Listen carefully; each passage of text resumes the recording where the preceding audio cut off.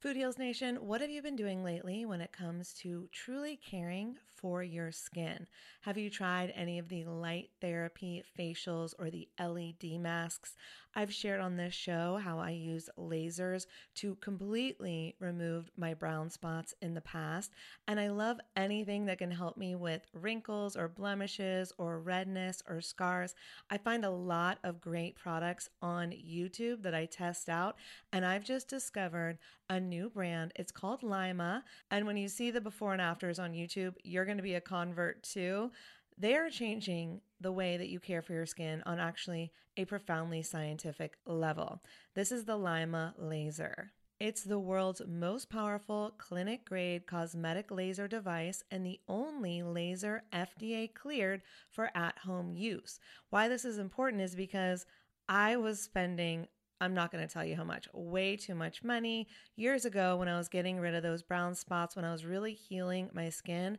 And now this same type of technology is available at home, and I'm here for it. I am so excited. So this is a near-infrared laser light that penetrates deep into the dermis, simultaneously working on your fat, muscle, and bone to give you like a non-surgical facelift. It transforms your skin. It helps skin issues like wrinkles, sagging, blemishes, pigmentation, redness, breakouts, and scars. And it does this with zero damage, zero pain, and zero downtime. And I remember the lasers that I used to do, they did have some downtime, so this is great. Make sure to check out some of the before and after photos on the website so you can see what I'm talking about. They have YouTube videos too. But the reason it's groundbreaking is it uses that near-infrared low-level light technology, which is completely cold and painless, and it's 100 times more powerful than an LED. And the craziest part is you can even use it with a full face of makeup. So check it out for yourself. Visit lima.life. L is for live, Y is for younger, M is for masterful, A is for approved, and learn more about the Lima laser. If you're interested in trying one today, you can sign up for their newsletter. Tell them that Food Heals sent you, and please let me know if you order one. I want to hear about your results. Again, it's lima.life, Lyma.life. Food Heals Podcast, episode 30. I would love to stop eating beef. In my heart of hearts, I know it is vegan is the right way to go. I just don't know if I could do it. I don't know if I have the self-control and the willpower to see it through. Holistic Voice presents the Food Heals Podcast with your hosts, Alison Melody and Susie Hardy. Join the Food Heals Nation and learn the secrets to go from feeling unwell to healing yourself. Warning, side effects of this podcast may include increased health and vitality, thoughts of living longer, an increase in sexual activity, feelings of joy, cravings for kale and quinoa, and a spike in Tinder matches. In rare cases, people have experienced a strong desire to put in their Lululemons and take a yoga class while drinking a green juice. If you experience any of these symptoms, text your priest immediately. Welcome to the Food Heals Podcast. I'm Alison Melody, and today we're doing a movie review of the documentary Cowspiracy. Executive produced by Leonardo DiCaprio, Cowspiracy follows filmmaker Kip Anderson as he uncovers the most destructive industry facing the planet today and investigates why the world's leading environmental organizations are too afraid to talk about it.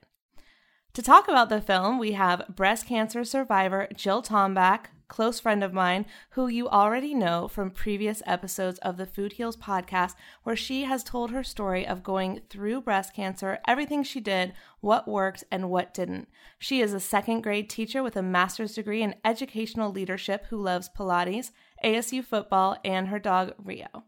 And she is 5.5 years cancer-free and promotes clean eating, juicing daily, and an active lifestyle for cancer prevention. Hi, Jill. Hi. Thanks for having me back. So glad to have you always. It's so fun. We also have reality television producer and new mom, Jessica Funk Siracolbutt. Jessica has extensive knowledge behind the scenes of your favorite commercials and reality TV shows, including Dancing with the Stars, Super Nanny, Top Gear, and more, and since has developed several shows for international sales. She is an optimistic idea maker who loves to help other people marry their passions with their saved by grace story. Originally from Colorado, Jessica lives for skiing and campfire storytelling. And Jessica wants to create a healthy, holistic, organic environment and world for her 1-year-old daughter, Emmy, to grow up in. Hi, Jessica. Yay, so glad I'm here. So glad to have you. Thanks for being here. So today we're going to talk about the film Cowspiracy, but before we get to that, I have to tell you guys about our sponsor. Today's show is sponsored by Stride Health. Stride Health connects self-employed workers like me with affordable coverage and quality healthcare. It's like a concierge service for entrepreneurs, but it's even more than that because not only do they help you get covered, but then they stay with you to help you use it effectively. And they'll even help you cancel your current plan that you are probably overpaying for and get you an affordable plan that meets your needs. So did you guys know that 40% of Americans overpay for health coverage? And on top of that, they don't always have access to the doctors that they want? You're telling me. I'm pretty sure I am that 40%. Yeah, and that's what happened to me last year. I was totally overpaying. And then in January, my rates went up $84. What? And I was like, this is too expensive. And it didn't cover any of the doctors that I was going to. I was going to all holistic doctors, acupuncture, etc. And it didn't cover them. So I canceled it. And the great thing about Stride Health is I logged in and basically I was able to look up every single one of my doctors. And Adam Griffin, the acupuncturist. My acupuncturist. Well, our acupuncturist, Yes. I should say. Can you get me pregnant again? I'll go to him. Probably. He works miracles. He's Adam amazing. Griffin. Yeah. And so they found a plan that covered Adam. They found a plan that also covered my chiropractor and a plan that covered my other primary care doctor. And then my fourth doctor, unfortunately, it found out he doesn't take insurance. But I was still 3 for 3. That's pretty great. Yeah. Wow. And so what Stride Health does is they act like a concierge from the beginning to the end. So as long as you have coverage with them, they're going to help you fight your battles for you. They're going to help make sure that you are happy with what you're getting. So I got a site set up for Food Heals listeners. You can check it out right now at stridehealth.com/foodheals. And remember, come November 1st, you are required to buy health insurance, whether it's the first time or whether you're re-enrolling. But you can go to Stride before then, shop your options, and Stride will save your favorite plan and remind you to come back on November 1st and enroll.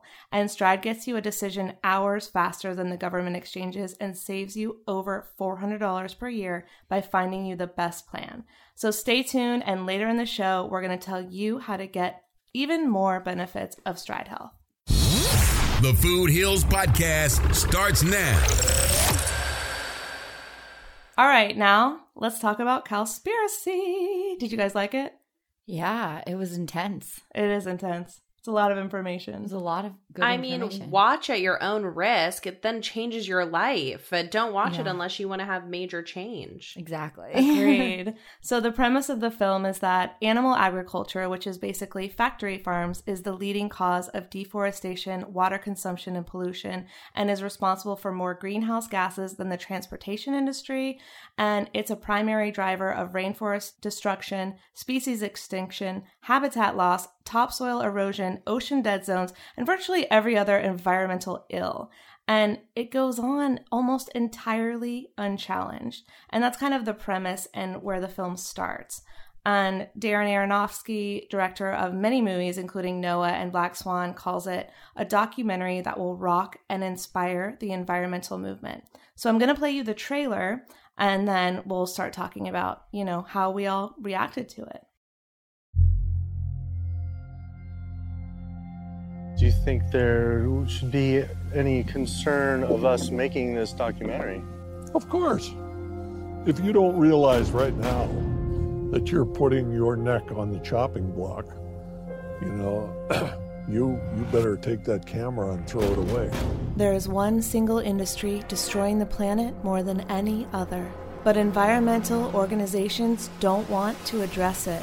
It's an environmental disaster that's being ignored by the very people who should be championing. It's the leading cause of global warming, water depletion, deforestation, species extinction, and ocean dead zones. Let's look at the fundamental problem here. No one wants to talk about it. Because they're membership organizations, a lot of them. They're looking to maximize the number of people making contributions. The leading cause of environmental degradation is... We need to address that as well. It's not up to the Department of Water Resources. Hard to actually target one thing I don't necessarily know what it is. There's suppression and mismanagement of information everywhere. It abounds. It starts at the local level, but then it goes all the way to Congress. When you consider the devastation it's having on our planet as well as the oceans. And we're in the middle of the largest mass extinction of species in 65 million years. And they can dictate the federal policies because they have so much political power. And one of the largest industries on the planet with the biggest environmental impact, trying to keep us in the dark about how it's operating. That's the one thing no one talks about. Everybody goes around that. Unfortunately, we are no longer able to fund your film project. We had a meeting, and due to the growing controversial subject matter, we have some concerns and have to pull out. You're going up against people that have massive legal resources, and you have nothing. A lot of people just keep their mouths shut because they don't want to be the next one with the bullet to their head. I don't know that I would want to comment on that. All right, so did it live up to the hype? What did you guys think about it? What did you like? What did you not like? I mean, I guess I just am curious. Is it really a conspiracy? Is that what you left with? Are weird, Tyson and, big box food makers paying people off to try and make sure that Greenpeace doesn't get involved with our health needs? It's exactly what it sounded like to me throughout the whole film. I mean, it sounded like they just control everything with money. It's scary. And no one has a chance at changing it. I mean, I guess maybe it could be. Part of me thought maybe they just are stupid. I mean, I was. Maybe people really just don't know how bad methane gas is coming from all of these cows. I don't think it's for sure. I think a lot of Greenpeace and Oceana, I think there's a good chance they just have a lot of people that are so focused on solving one problem that they don't know the other problem. I agree. It's like he did a lot of gotcha interviews and they were really good and they were funny and they were interesting. But the people interviewed, they may not have been the problem. They may not have known. And one woman that was interviewed literally said, like, I don't know what the answer is. Exactly. And so I think that there is corruption, but it doesn't mean that every single person in all these organizations are involved, because there's good people in these organizations doing good things and they think they're doing good, but like Jessica said, they just may not know better. I mean, and have you ever tried to silence an activist? I mean, there's no amount of money. True, but then they just get murdered like Dorothy. Yeah. Well, that's a good point. And there was that one interview, I want to say it might have been with someone from Greenpeace, I can't remember, where he was asking pretty tough questions and she was looking over at her PR rep and saying, I can't talk about it. I can't answer So I that. think that they do actually, I think on some level they do kind of understand what's going on, and I think that they feel almost trapped in like the money, I'm sure, the money game. Well, I think the best evidence that I found for the conspiracy was that awesome guy Howard Lyman, who went on Oprah who is this born and bred Montana boy who loves his hamburgers, worked as a cattle rancher, worked as a dairy farmer. He had made money off of this industry. Yes. And he went on Oprah saying, absolutely, this is corrupt. This is going to ruin the world. We are going to die if we don't change. Yeah, he was speaking up about mad cow disease. Mm-hmm. Yeah. Is that what it was? Mm-hmm. And the National Cattlemen's Beef Association sued the hell out of him. Yeah, he talked about that. 4 years and over $7 million between the two of them in legal fees between Oprah and Howard versus food. National Cattlemen's Beef Association. Yes, exactly.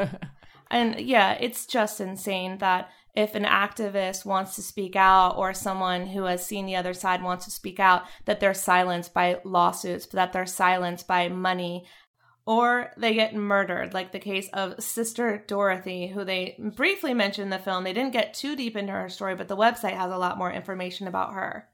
So crazy. I can't believe that they kill people. I can't wrap my head around that. I mean, it's a big money business, so it doesn't surprise me. But it also, I'm sure Dorothy was not the only one who's been killed, especially in Brazil. Doesn't it sound so like Casa Escobar? I mean, it's like that's what they do. You mess with their business and their money. I don't know. And it's really scary, but it says on the website from Cowspiracy that hired killings of human rights advocates, environmentalists, and farmers account for 1/3 of the deaths in the region each year. So 1/3? Yeah. That's insane. So people are being murdered for speaking out about environmental issues.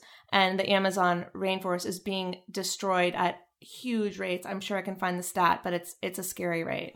I mean, the biggest problem with destroying the Amazon is not even so much that now we're going to raise more cattle. The problem is that all of our CO2 goes away. Yeah. You know, we have nothing. They produce oxygen. Trees produce oxygen. Yeah. What are we going to breathe?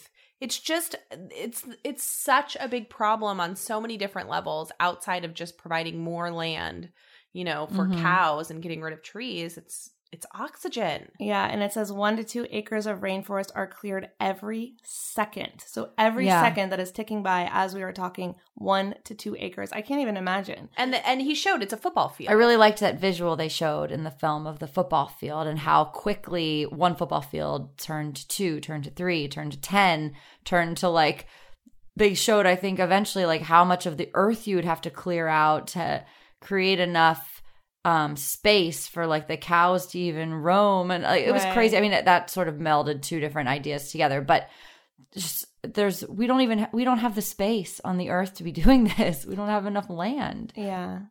And the fact that they were talking about how many football fields worth of vegetables they could grow to do the same amount, to do, you know, massively more. It just takes so much less land to grow crops than it ever would to grow or to raise cattle. And your crops, like vegetables, whole foods, can turn into the same protein source as the meat that we're, you know, as a world, wasting all of our resources on harvesting and growing and farming. Exactly. It says that 1.5 acres can produce 37,000 pounds of plants, and 1.5 acres can also produce 375 pounds of meat. So 37,000 compared to 375 for the same amount of land.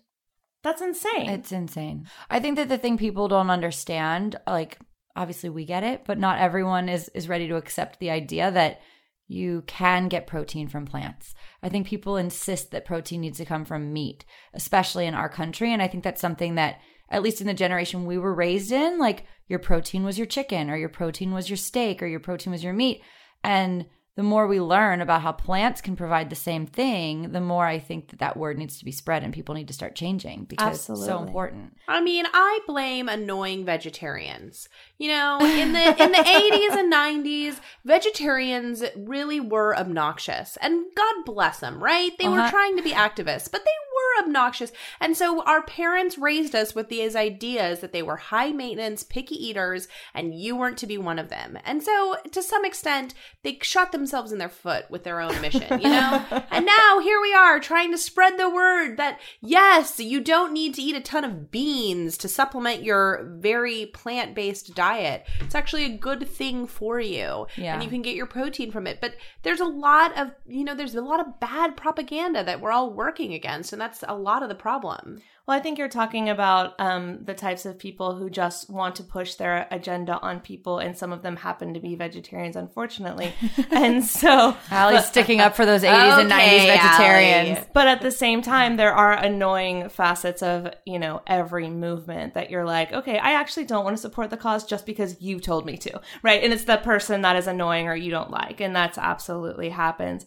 But I remember when I first went vegetarian, every question I got, especially when I would go home because I was from North Carolina, was, where do you get your protein? Where do you get your protein? And I'm like, no one is dying of a protein deficiency. I am so healthy and I feel fantastic. And that's all that matters. And where do I get my protein? I mean, I could make a list for you guys right now. Like, so many sources. It's just a myth. I feel like when I was sick and I went vegan for like that, I don't know, 9 months to a year period of time, my family and my friends, not my California friends, but like my East Coast friends from back home would be like, oh my God, vegan, like what do you eat? Like leaf? Like just lettuce? And I'm like, yes, it's an entire lifestyle based on eating a leaf. Like, are you serious? I'm like, there's so many things you can eat. And they're like, oh, like, do you just live on tofu? And I'm like, well, you can make things with tofu, but there's also like a whole other world of food that is completely vegan. And I just people, I guess that's why we're here doing a podcast, to like, you know, share our experiences and what we do and know, and what we've learned with others. Like it's not all about leaves. I think I came from that camp. I was those friends saying, you know, where are you getting your protein from? Oh, are you going to be iron deficient? I bet you're working yourself to be anemic. Are you going to be diabetic? I mean, you know, I come from Colorado. My mom was raised on a farm. It's cattle country in Colorado just as much as it is in California, and I couldn't understand it because this wasn't being spoken about. Yeah. We didn't know they were using 32 trillion gallons of water to try and provide for these cows. We just had no idea the effects. And so I think, you know, just talking about a real person who's doing this vegan diet makes it much more relatable. So keep telling your friends out east that you're vegan, and I'll keep telling my Colorado girls the same thing. It's important. Absolutely. You know, it's changing and things are moving more towards a plant-based diet. And I feel like this whole time, one thing that the movie really helped me see was I was promoting a plant-based vegan diet for the health of the individual. And what this movie really opened my eyes to was the health of the environment and the fact that eating meat and dairy products at the rate that we are eating them is completely unsustainable and is destroying every facet of our environment. And I don't want to pass on that world to my children and my children's children, but everyone's in a now mentality. You know, it's right now. Who just texted me? What's on Facebook? Everything's now, and no one's thinking about tomorrow, you know, and so on. And I think that's a really important point that the film just reiterated to me is like, this is about the environment. This is about your future. It's not just about your health, which is what I've always been about, is like individual health. This is about the collective world that we live in and contributing to society, and what are you going to do in that society, and how are you going to be in that society? Well, I mean, in the end of that documentary, he ends saying there's so much more than just surviving. This is about thriving and wanting to see your planet thrive. And we are far, far, far from that. You know, at this point, you almost wonder if it's possible. I don't know if we can create a thriving planet given the energy crisis, the, you know, the money, people's attitudes, everything. Yeah, the materialism of man. I mean, I don't know if we're ever going to get there, but it's hard. Do either of you remember what it was? He mentioned in this film that by the year 2048, there would be nothing left of blank. And I don't remember what it is, but I remember watching it and being like, whoa. It was water. Really, the biggest problem was there we go. Jessica remembers. Thank you. I'm like, it was a big date. I don't know what it was. If any, I would like to start this off by saying, if any engineer is listening, I beg you to come up with a solution for this problem. By 2048, he says that our oceans will be so full of animal waste because of the way we dispose of animal waste. Oh, yeah, because it doesn't have a system. Is such that it is taking over, I mean, the entire Gulf of Mexico for sure, because that's where a large portion of the United States, who consumes more than anyone, is putting their animal waste. But it is affecting our oceans, not just by killing our fish life, but also by putting off a methane gas in our oceans, which is what we need to breathe. I mean, it's a big, big problem.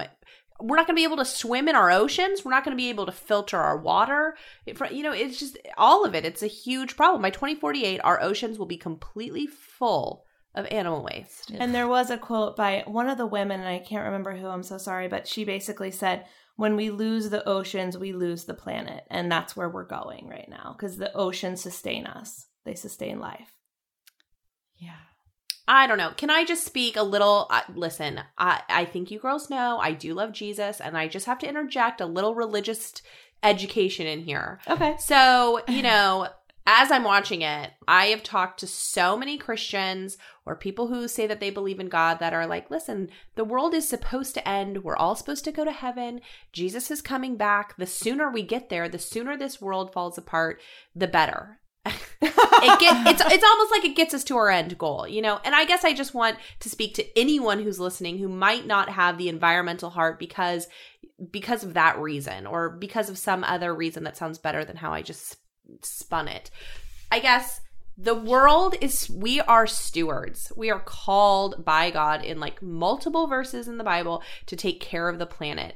Nothing says that we are not allowed to be responsible for this planet. Even if the world is going to shit. Can we say shit? You can on say this that. thing? I love how she's preaching and using cuss words in the same. Of course. same But even if little the run. world is going to shit, you still have to try and care for it for your children at the very least. We're all having millions of babies and saying, oh, the world is supposed to end. That's supposed to happen. No, you have to be a steward for this world. Anyway, that's it. I'm done. I'm off my soapbox. I just had to interject that. I love it. Because I think the Christian community is really guilty of not recycling. I think every community. Yes. I think there's more than just the Christian community that's guilty of that. Of course. But I just wanted to address that demographic. I love it. Well said. You know what I also wanted to touch on is I know I have a lot of friends who are vegetarians, not necessarily for health purposes at all. My best friend's been a vegetarian since, I don't know, maybe she was like a teenager. Like, I don't know exactly when, but strictly because she was driving down the freeway behind a truck carrying the chickens in their little cages. And she said that she saw it and she was like, I just decided I could never eat an animal again. That is the most depressing thing I've ever seen. It's so sad. And this film also, like, obviously its main goal is to talk about the planet and what's happening. But I think people also forget that, like, coming from, you know, a different perspective, the animals are part of our planet. And we're not just destroying it for ourselves, we're destroying it for them. And we're also full on killing them. I mean, they did a whole thing about how they used to try to blame the elephants for depleting the resources, the elephants in Africa. And so there was this whole, like, elephant slaughtering movement that happened. And they were just, like, literally killing elephants by the dozens, like, just because they thought elephants were depleting the resources. And the guy that said that was completely proven to be totally wrong. And it was kind of like a made up bullshit story, but people followed that. And that is one thing that's really hard to watch in the film, just in case, you know, you need to fast forward at something. They show him, they're shooting the elephants dead. And it's devastating to watch. It's the saddest thing. I mean, they show, and then the whole thing, like, Jessica's not a dog owner at the moment, but Allie and I are loving dog owners. Yeah, Jessica will be a loving dog owner. And they thought that, or there was a whole thing about how the farmers with the mass production agricultural farm animals needed to, like, kill off the other animals in the area that naturally just lived there, like the wolves and bears, because they were a threat. Sad. Because they were a threat to the animals that those farmers were raising to then slaughter so that they could feed us and make money. Like, it's such a backwards world. It's like, let's kill the animals that could potentially kill the animals that we're going to kill so that we can make money off of them. It makes no sense. It's just the worst. And I think that part of the film really touched me because, I mean, for those of you listening, like Allie mentioned, there's a couple hard parts to watch. And one is he goes and, like, watches a duck farmer, you know, like slaughter a duck. Yeah. And I couldn't watch it. It's just so sad. And even the filmmaker said, I'm supposed to go next week to another one of these and I'm canceling it. Like, I can't go. And then he has, like, a chicken sitting in his car with him. He's, like, hanging out with the chicken. Well, he decided not to let the chicken be slaughtered for the film. And instead he adopted the chicken and brought him to a farm sanctuary. Aww. Yeah, it was so sweet. And that part of it too is just like, God, like, we're ruining everything. Like, not just our planet and not just our futures, but, like, we're not the only ones that live here. Right. And, you know, we're ruining it for everything that lives here. The trees are living here. The animals live here. We live here. Right. And I don't you want to feel attached to them to some extent? I do. I mean, like, I don't want to be somebody who eats a chicken breast and can't visualize that this actually came from a chicken, you know? Or I don't want to eat an egg knowing that, like, we stole this from a chicken. Yeah. I mean, it is kind of sad, you know? The whole element, we are detached from our food, not just because we're eating at McDonald's, which I really hope none of you are, but, you know, because we just are disconnected with what we're eating. And I think it's because all these, you know, largely funded companies with all, you know, their hands in everyone else's pockets, like, here, take a little money, take a little money. I feel like they have over time managed to, like, brainwash society into just saying, like, this is what we do and this is normal and this is the way it is. And I don't think that people are ready, or I mean, I think people are ready now, but I don't think people have had the knowledge and the, enthusiasm to be like, this is wrong. Let's change it. It's the perfect time to have this knowledge, though. Yeah, now. People are finally ready to start eating to like the betterment of themselves. It's so much better to not eat meat. Mm-hmm. There's no doubt. It's unrefutable. It's undeniable at this point. And like I said earlier, I used to tout this because of the health of the person and cancer prevention and disease prevention. And it's about so much more. It's about the health of the person and the health of society. And how are we going to sustain this lifestyle? It's completely unsustainable. And I used to be in the dark. I used to be brainwashed. I remember having no connection between what I ate and the effect on my body, the effect on my mindset, and the effect on the world. And now that my eyes are open, I could never go back, ever. Mm-hmm. And so it is a time for change. And as people's eyes will be open, this movement will continue to grow. I hope so. Although I do fear it will always be so hard to change a cultural generation that on their birthday eats a juicy filet from their favorite restaurant. I do. It's a legitimate fear. I don't know how you change that mindset in so many people. We swap it for a juicy portobello mushroom fillet and call it a day. You're a vegetarian. Eat mushrooms and leaves and then call it a day. I'm just kidding. I do love when I go to a good steakhouse and they have a good vegetarian menu and they cook and take as much care to those vegetables as they take to that steak, and they make it in this delicious sauce and things like that. So there are options out there. I know they're harder to find, but they're there. But Jessica, as a new mom, you're on the forefront of this. How are you going to create this world for your daughter? How are you going to feed her and move forward with your new knowledge? And I mean, there are just so many studies about what you do to make your children love broccoli, and because it's such a failed generation. I grew up in a family where my brother ate, chicken fingers for the good chunk of his life. That's all he would eat, and ketchup was like another food group that was like his vegetable for the day. So I'm not saying that my parents did it poorly. They just didn't know any better. Of course. But every study that I've read, and there is this fantastic book called Why Your Children Love Broccoli, that just say they are going to always enjoy eating what you're eating way more than they're going to enjoy something you've made for them that's very special to them. And so you have to lead by example. She needs to be eating exactly what I'm eating for every single meal, and that meal needs to be a vegan meal. And that's hard. I'm telling you, people, I spend all day in my kitchen. It's a nice kitchen that you have, though. Right. I mean, all day I spend cooking. It's a lot of prep to eat vegan or to make anyone eat well. You want to make beautiful food that's tasty. So hopefully, as long as we keep with Pinterest and our lovely vegan boards, there will be an endless amount of ideas for me to keep coming up with ways to lead by example for our family and for my daughter.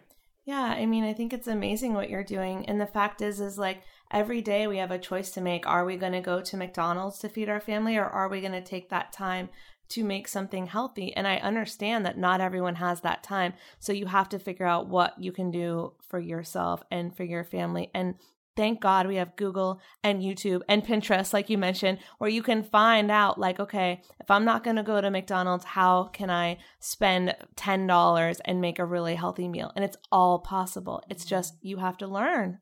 Yeah. And don't forget about apps. I have so many cooking apps. Oh, yeah. So many. Like Pinterest is too much for me. Mm-hmm. There's so many choices, and it's like some of the things you click on thinking that you're going to see a recipe, and then you get taken to another page with like 85 other, and I'm like, I didn't want to make a chocolate souffle. I wanted to make that stir fry that I saw, and where did it go? How do I find it again? There are so many fantastic apps, and I mean, I can't even begin to name them all, but if you just search in like cooking or vegan or anything, there's so many things that will come up. It's amazing. All right, we'll be right back with what we learned from the film and one thing we are each going to change in our lives after watching Cowspiracy. Today's show is sponsored by Stride Health. Stride Health is built just for self-employed adventurers like us, and probably like you. Everything you need for health coverage and health care, they have it. To get your personal concierge at no cost to you, go to stridehealth.com/foodheals. Sign up with your email address before November 1st to get access to Stride's on-call healthcare support team and save $400 a year on your plan.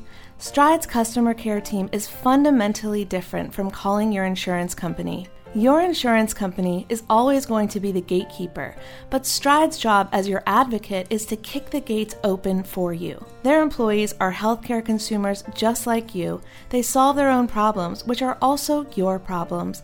It's those crucial moments when the shit hits the fan and you're in your most vulnerable state that you need a health advocate. That is what Stride provides. For example, Stride had an engineer who had a respiratory issue, and they were able to find him the best doctor in San Francisco to treat him while he was in the hospital. That's amazing. Whether you have health insurance or not, Stride will take care of all the sweat and headaches of figuring out where to get care and how much you'll pay. They even pick your pharmacy and doctors for you. Think of it like this. Health insurance companies have hundreds of mathematicians trying to figure out how risky their new customers might be. There's never been an actuary for you, though, so they're flipping the whole thing on its head, doing the math on your potential risk for the year, and getting you the best care options. So take a minute and join now at stridehealth.com/foodheals. Turn Stride on for you and your family. You'll get access to their on-call care team who has your back when you need it most. Joining Stride is free, it takes 2 minutes, and it's built just for you. Check it out at stridehealth.com/foodheals. You are listening to the Food Heals Podcast. Make sure to subscribe, rate, and review us on iTunes. All right, we're back with Jessica Funk, Sarah Colbert, and Jill Tomback, and we're talking about the film Cowspiracy. And what I wanted to do was really go through what each of us took away from the film and maybe what we're going to change in our lives based on seeing this film. So, Jessica. Well, I have a huge problem. I mean, this film wrecked me, and I hope it wrecks all of you. Go see it because it will wreck you. And I went to see it because Leonardo DiCaprio produced it, and it was on Netflix, and it's free. So you have no excuses now. Go see it. But for me, I currently have a 12-month-old, almost 13-month-old baby, and when you're 12 months, you are basically completely off of breast milk. And my child now drinks 22 ounces of milk a day. So we do the all organic DHA, omega-3, no HMOs. No GMOs. I'm sorry. No, doesn't have health insurance either. Edit that. Oh my gosh. No, I think it's great. No HMOs. I think it's great. Okay, no GMOs.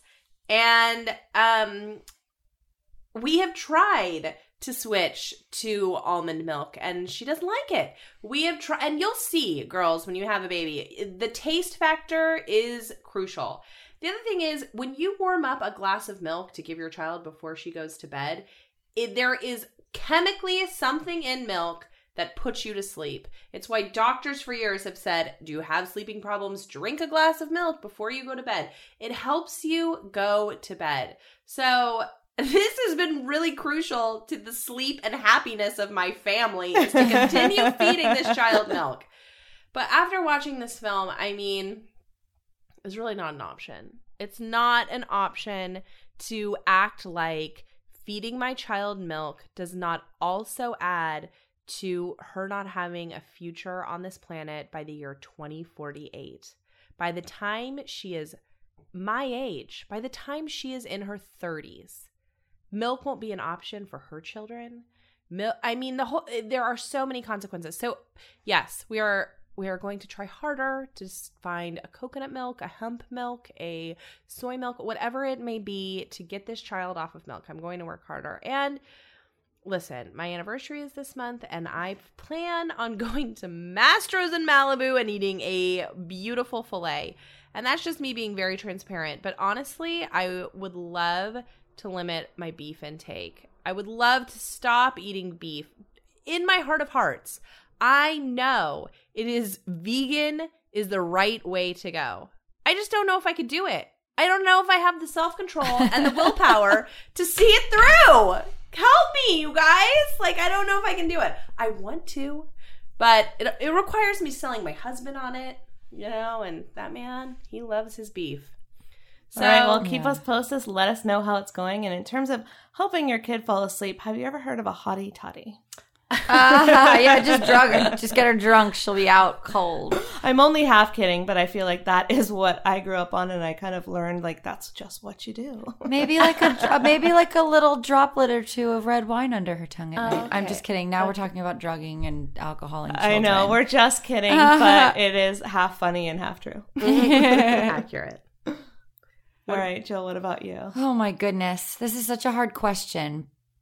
I think the reason it's so hard for me to just instantly be like, oh my gosh, that was really eye-opening and I'm going to change this about me is because in the 5.5 years that I've been healthy and cancer-free, I feel like I've already made so many adjustments that watching this film was more of like an affirmation that what I've been doing is the right thing. Yeah. And not just for my body, but for the planet too. I think that was the most eye-opening thing. And like Jessica, I am by no means a full-on vegan. When I cook for myself at home, it's very much vegan based, but like eggs or something I buy at the grocery store every week. And I mean, I'm all about the simplicity of a hard-boiled egg prepped in advance and dragging it to work for breakfast. And so I think that watching this film and kind of having my eyes open to more than just like, it's not just meat, it's everything. It's cheese, it's ice cream, it's eggs, it's chicken breast. It's not all, I mean, the cows were the focus, but it's not all about the cows. It's about all of it.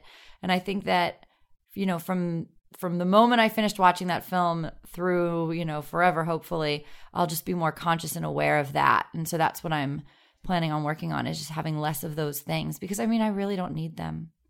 I go out for brunch and I enjoy a tofu scramble more than I enjoy a regular egg scramble. I feel better after it. So like little changes like that I could make around my house, I feel like are the things I'm going to focus on.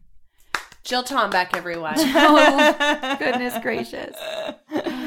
No, that's wonderful. And I know, I mean, we've known each other for a long time, and you and I have been eating delicious vegan meals for a long time. Yes. It doesn't mean it's all that we've eaten, but it's been one of the focuses of like, we go out to eat and we like to seek out these restaurants that have vegan options and, the delicious flavors that they create, because when they're this restaurant, they have to make it so delicious because they're trying to convince meat eaters that they should eat more vegan, right? Totally. So the food is phenomenal when you go to those so restaurants.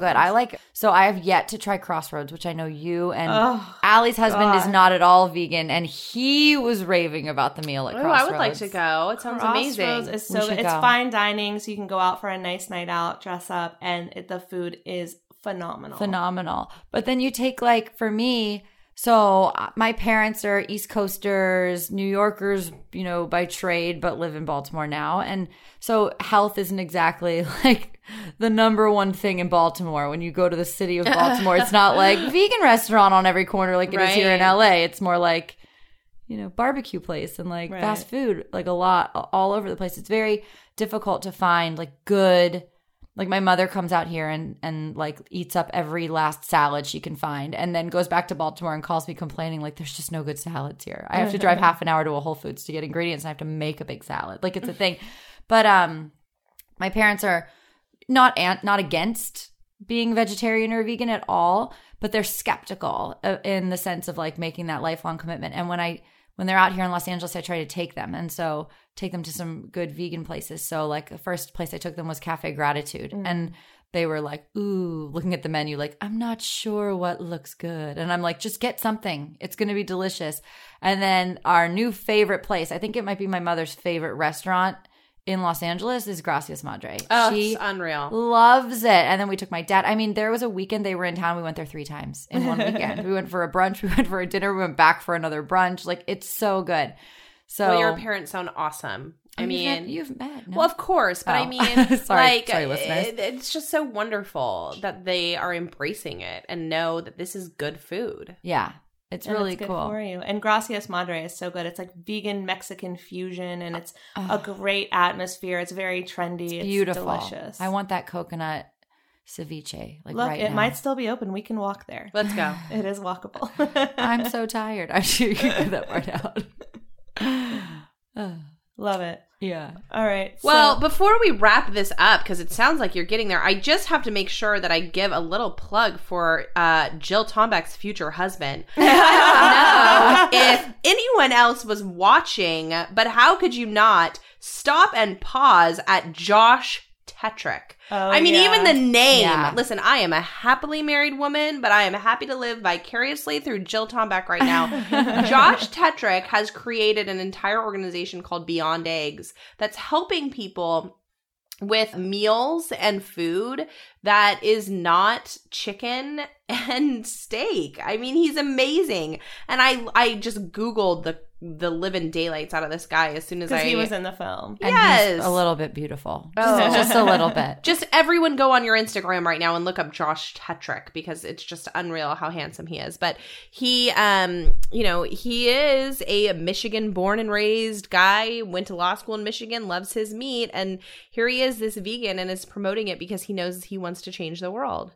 And I just think he's the coolest guy. He was a Fulbright scholar. He went to Nigeria and South Africa and helped serve their community. I mean, he is part of the mission in changing the world. And I think if we can see role models like that, I mean, I was instantly like, oh, this guy is normal. He's like a carnivore just like me, and he totally gets it. This is why we're doing it. I mean, we need to be those types of people in our community and also, seek out Beyond Eggs and figure out what we can eat that's good for us. Yeah, and let's find a way to get him here so I can meet him and we can find out if he truly. I'm just kidding. If you're single, Josh, call us at contact the Food Heals Nation info@foodhealsnation.com, and I will give you Jill's personal cell phone number. I have such great friends. Always looking out. I know. Allie, what would you change? Yeah, so I already eat a primarily plant-based vegan diet, and I think that this film definitely opened my eyes to a lot of the environmental aspects of this. And the best thing that I can do to help is spread awareness of the environmental factors besides the health factors, because like on the Cowspiracy website, there's a Q&A, and one of the questions is, how can I help promote Cowspiracy and its message? And they say, write articles, blog posts, tweets, podcasts, or letters to the editor of publications about the incredible impact of animal agriculture in our planet. So my goal is really to do that. I want to spread this message. I've always been, not always, but for a long time, I have been spreading the message of how to heal disease through nutrition and through emotional healing. And I'm not going to abandon that. I think it's absolutely number one and very important. But the environmental impact was not in my forefront, was not in my purview. It was not one of the things I was focusing on. And so the film really, really opened my eyes to that. So I'm going to make this topic a priority on the podcast, on the Holistic Voice website, and really help raise awareness of this film and these issues. So thanks, Cowspiracy, for really putting this on the forefront of all of our awarenesses. And thanks, Leonardo DiCaprio, because when you put your name behind something, more people are going to watch. That's just the truth. Well, that's why Jessica watched. And Netflix. And, also, I think there's more to come. Allie and I went to an event this year where James Cameron spoke on how this is his big mission, is to tell people to stop eating meat because you're saving the planet. And this is what he said. I'm going to quote him right now and tell me if you remember this. He said, California is in a drought and they're saying to take shorter showers. He said, fuck that. Stop eating meat. Exactly. I mean, yeah, I wasn't there, but you came back from wherever you saw him say that, and you started telling me all about, I can take the longest showers I want. It's not going to make a difference. I'm going to start using I have a bathtub with jets, and when I use it, I feel so guilty. Okay, I'm going to let some of that guilt go, enjoy my bath, and eat no meat. How about that? Yeah, you'll save more water. Exactly. For sure. All right, so to wrap up, do you guys have any final thoughts or anything you want to say? I mean, I do. Let's talk about the Markgard family. Oh, yeah. Did anyone remember this beautiful cattle farm? Yeah. The family with their 4 perfect children living on Half Moon Bay with views of the ocean on their 2 acres per cow. Yeah. Grass-fed farm. And the kids were cuddling with the pigs like they were dogs. I was like, I hope this guy says we can eat grass-fed beef because I'm quitting my job and opening a grass-fed farm and having more babies. It was magical. Well, you could open a farm sanctuary and have the animals there without slaughtering them. And how would I make money? I don't know. I think farm sanctuaries are probably funded by donations. I'm not sure. Probably. Maybe. Anyway, I don't know. I just loved this family because they sat down to do their interview, and they just were great people. They said, we farm because we love animals and we are doing grass fed. And I've heard of people like this, like even in Pennsylvania, there's a sheep farm where people bring in symphony musicians to play music for these sheep. I mean, animals that are farmed and eaten are not always abused. And their children are running around saying, I'm so sad. I love this pig so much. He has to turn into bacon, but I do love him so much. And they're cuddling with the pigs. I found that so odd. Yeah. But adorable. Like it was sweet compared to the alternatives. Right. But yeah, it was a little I'm weird. happy that those pigs were loved while they were alive. But the fact that the kids were just so okay with the fact that this pig is going to become bacon was really disturbing to me. Well, the little girl said something like, I can't get too attached because he's going to be turned into bacon. Yeah, and then they showed B-roll of both of them cuddling and laying and petting with the animals they were bonding with. Maybe they're attached to their food. They know where it comes from. I mean, I don't know. I don't want to demonize it too much. I'm not demonizing it. I was confused by it, to be honest. And I know what you're saying, like, hey, this is a much better alternative than factory farming. I couldn't agree more. But turns out it's not, because if we were to do grass-fed farms and eat grass-fed beef, which I currently eat, I mean, how many of us are going to the restaurants and ordering Kobe? That's what we do. We order the best grass-fed beef. But the problem is that if we were to take every demand for beef and put them on a grass-fed farm, it would take over all of South America. They did say it would that. take the entire continent of South America to produce grass-fed beef. No, it was our continent it was North America stretching up through Canada. Well, I guess that is North America. Wow, that made me sound not smart. But it was the United States stretching up into Canada and pretty much all of South America, and that would be just to feed the United States population, not even to feed the world. On grass-fed beef. On grass-fed beef. Without factory farms. I think they said also that there like physically isn't enough earth to actually feed the world's consumption of beef to live on a grass-fed farm where it's like 2 acres per cow and this and that. I mean, we just don't, our planet's not big enough. We don't have it. Well, and I think he said it best. They asked this adorable couple, the Mark Guards, so Brazil and many regions in South America are unable to do grass-fed beef, and they're in a huge energy depletion and methane gas, and he kind of outlines all the problems and sets them up. He says, what do you think they should do? He said, they should stop eating beef. Yeah, I remember that. They cannot sustain, they're not a country that can sustain it. The United States has these farms. We can do it. And here he says it from his sprawling 950-acre property, when in fact, we can't do it. It was very ironic. Yeah. But it is a good point he brought up. Like, it's the whole idea of living off of your land, right? Like, I've traveled to Thailand, and when you're on the islands, like the very tiny remote islands in Thailand, I mean, it's all seafood. And that's because they're living off of their land. I mean, they're in the ocean. That's what they can catch and that's what they can serve. But a large portion of our world today has with our, modern advances, we've found ways to make, cow farming, cattle farming happen in places where it shouldn't be happening. And that is where we're losing our resources. And, it's so crazy. People are just forcing it where it doesn't belong. I mean, not to say that the alternative is any better. I mean, he showed the Cloverfield farm that advertises we treat our cows with respect, and it was depressing. Yeah. I mean, there's not a good way to raise these cows.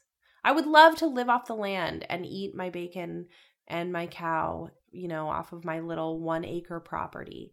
But I live in Los Angeles on a 6,000 square foot lot that is like, with 18 other homes right next to me, and none of us can put cows and pigs on our land. It's not realistic. But you know what you can put on your land? A garden, a vegetable garden. Amen. You preach it, Jill Tonga. Live off of your land. Go home and say, Nick, we're living off the land. We're planting a garden. Although we have too much smog and pollution in our air in Los Angeles, not because of vehicles and transportations, but because California produces the most methane gas from cows and livestock. Mm-hmm.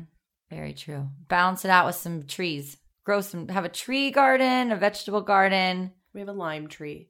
Hey, good for you. Hey, you've just moved in. Don't judge Give it yourself. some time. Yeah. I'll get some zucchinis next year. Yeah. All right, I think that's a perfect place to end on. If you want to make a difference, eat more plants, plant a garden, and, watch the film. Tell us what you think. Email us at info@foodhealsnation.com. Send it to Facebook. Let us know at Food Heals Nation what you guys are thinking. Did this film affect you? How did it affect you? We'd love to hear your thoughts. So thanks for listening. All the show notes will be available at foodhealsnation.com. Thank you, Jill. Thank you, Jessica. Thank you for having us. We love you, Allie. Always a fun time. This is amazing. Yay. Okay, come back anytime. Thanks for listening, Food Heals Nation. It was so great having Jessica and Jill here, two of my favorite ladies who turned out to be pretty awesome film critics, so we'll definitely have them back. I hope you enjoyed our conversation about the film Cowspiracy. Check it out if you haven't seen it yet. The latest cut, executive produced by Leonardo DiCaprio, is streaming on Netflix now.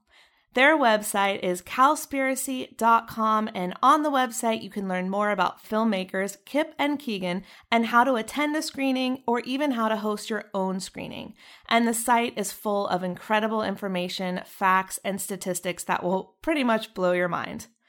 So for today's Tweetable, I thought I would share a few facts from the film, and if they resonate with you, if you think they are important, you can tweet them to us at Food Heals Nation. You can tweet them to the filmmakers at Cowspiracy, and make sure to use the hashtag FoodHealsPodcast in your tweet so that we can see your posts. We love retweeting you. We love seeing your posts. We love interacting with you on social media. So here are some facts from the film that you can tweet. Each day, a person who eats a vegan diet saves 1,100 gallons of water. More than 6 million animals are killed for food every hour. Animal agriculture is responsible for up to 91% of Amazon destruction. 1 to 2 acres of rainforest are cleared every second. The leading causes of rainforest destruction are livestock and feed crops. A person who eats a vegan diet saves 1 animal's life per day.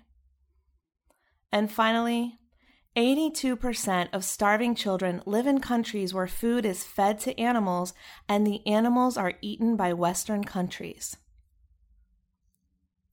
So again, if you want to bring more awareness to this film and these statistics, you can tweet these. You can tag us at Food Heals Nation. You can tag the filmmakers at Cowspiracy and use the hashtag FoodHealsPodcast in your tweet so we can see your post.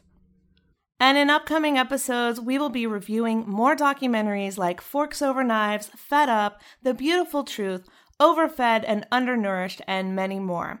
And we've got some exciting interviews coming up with the director of the documentary The Vanishing of the Bees and the director of Plant Pure Nation. So stay tuned, Food Heals Nation. We'll see you next time. These statements have not been evaluated by the Food and Drug Administration. This podcast is not intended to diagnose, treat, cure, or prevent any disease. Side effects of this podcast may include increased health and vitality, thoughts of living longer, developing a more positive outlook on life. In rare cases, people have experienced a strong desire to actually start using their $39.99 a month gym membership. If you experience any of these symptoms, Snapchat your trainer immediately.